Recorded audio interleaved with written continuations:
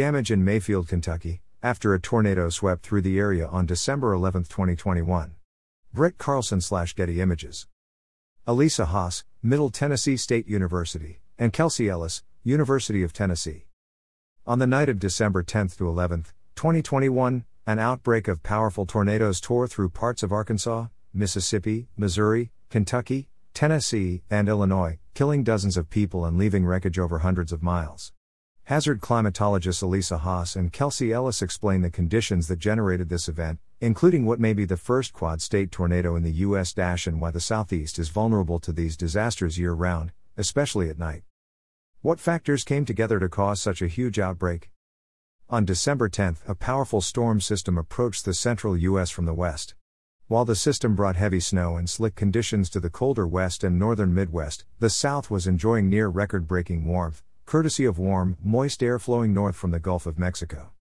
The storm system ushered in cold, dense air to the region, which interacted with the warm air, creating unstable atmospheric conditions. When warm and cold air masses collide, less dense warm air rises upward into cooler levels of the atmosphere. As this warm air cools, the moisture that it contains condenses into clouds and can form storms. When this instability combines with significant wind shear, winds shifting in direction and speed at different heights in the atmosphere, it can create an ideal setup for strong rotating storms to occur. https://www.youtube.com/embed/bftwlwqk95q Mode equals transparent and start equals 0. Atmospheric instability develops when air is warm at the surface and cold at higher levels. This causes parcels of warm air to rise and form clouds that can produce thunderstorms and, in some conditions, tornadoes. On a tornado ranking scale, how intense was this event? At least 38 tornadoes have been reported in 6 states during this outbreak, causing widespread power outages, damage and fatalities. The National Weather Service rates tornadoes based on the intensity of damage using 28 damage indicators from the Enhanced Fujita, or F, scale. Storm assessments and tornado ratings can take several days or longer to complete. As of December 12, at least 4 EF3 and 5 EF2 tornadoes have been confirmed.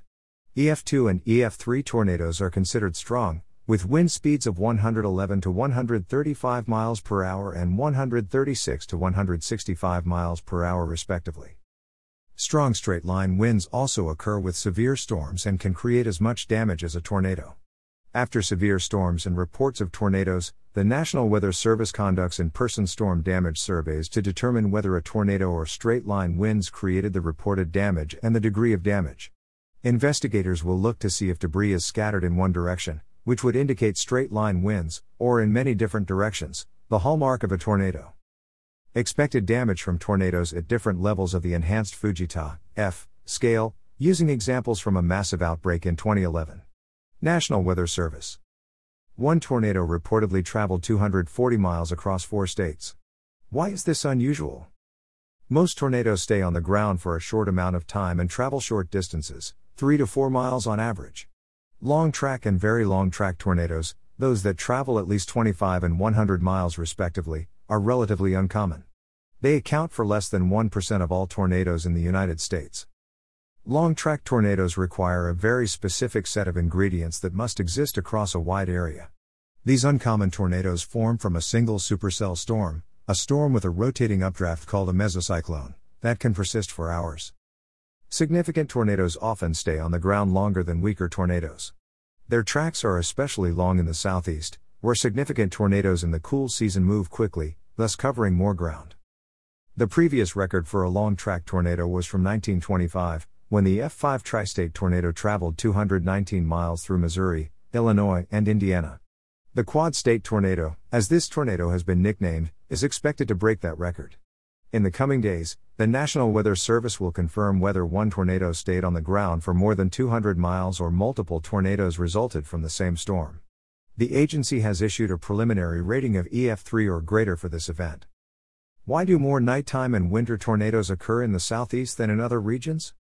Spring is typically considered tornado season, but tornadoes can occur at any time throughout the year. The southeast experiences a second peak in tornadic activity in the fall and early winter, and winter tornadoes are not uncommon. Similarly, tornadoes can happen at any time of the day. Nighttime tornado events are especially common in the southeast, where the ingredients for storms are different and more conducive to nocturnal tornadoes than in Tornado Alley in the Great Plains. Tornadic storms in the southeast are often powered by an abundance of wind shear. They do not rely as heavily on rising warm, humid air that creates atmospheric instability, conditions that require daytime heating of the Earth's surface and are more prevalent in the spring. Forecasting for this event was accurate and predicted a major outbreak several days in advance. The National Weather Service's Storm Prediction Center in Norman, Oklahoma, and the affected National Weather Service local weather forecast offices issued timely watches, warnings and information on how to stay safe. But nighttime tornadoes can be especially deadly. More fatalities tend to occur because people often don't receive warning communications when they are sleeping. Storm spotting is more difficult in the dark, and people are more likely to be in more vulnerable housing, such as mobile homes, at night than during the day when they are at work in sturdier buildings. Having multiple reliable methods for receiving warnings at night is critical, since power can go out and cell phone service can go down during severe weather. Unfortunately, during the December 10th to 11th event, some people who went to shelters were killed when tornadoes struck the building they were in. But timely warnings that allow people to shelter safely in a solid structure tied to a foundation or basement can mean survival during less devastating events. This article has been updated to provide the correct wind speed ranges for EF2 and EF3 tornadoes.